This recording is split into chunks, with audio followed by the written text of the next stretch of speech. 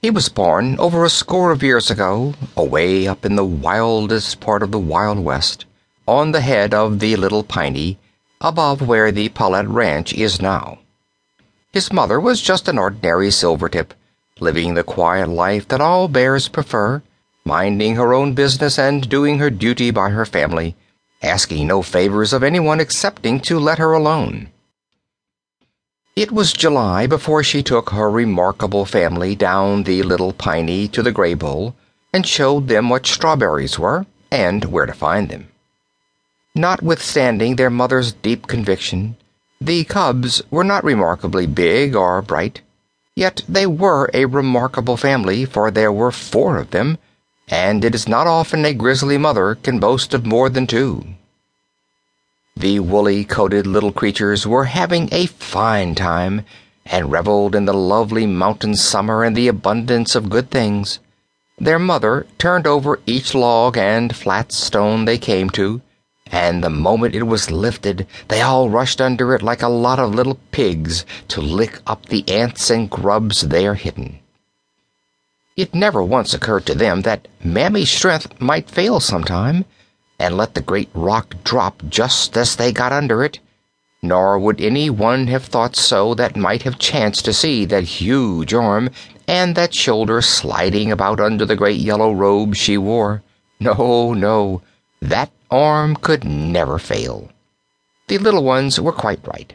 So they hustled and tumbled one another at each fresh log in their haste to be first, and squealed little squeals and growled little growls, as if each was a pig, a pup, and a kitten all rolled into one.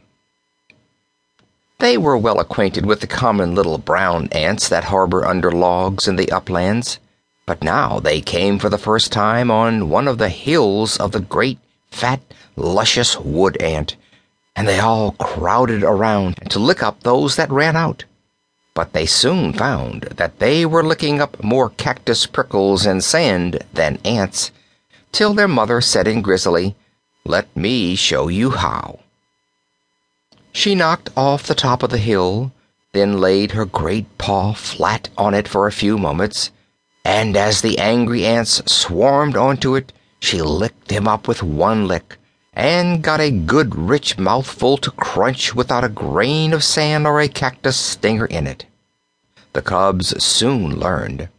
Each put both his little brown paws so that there was a ring of paws all around the ant-hill, and there they sat, like children playing hands, and each licked first the right and then the left paw, or one cuffed his brother's ears for licking a paw that was not his own, till the ant-hill was cleared out, and they were ready for a change.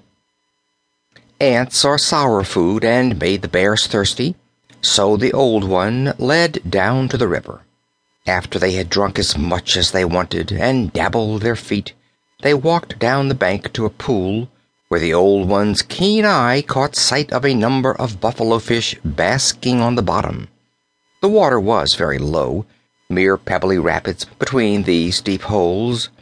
So Mammy said to the little ones, "Now you all sit there on the bank and learn something new."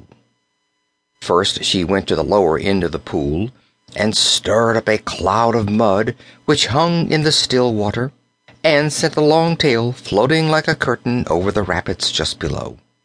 Then she went quietly round by land, and sprang into the upper end of the pool with all the noise she could. The fish had crowded to that end, but this sudden attack sent them off in a panic, and they dashed blindly into the mud cloud,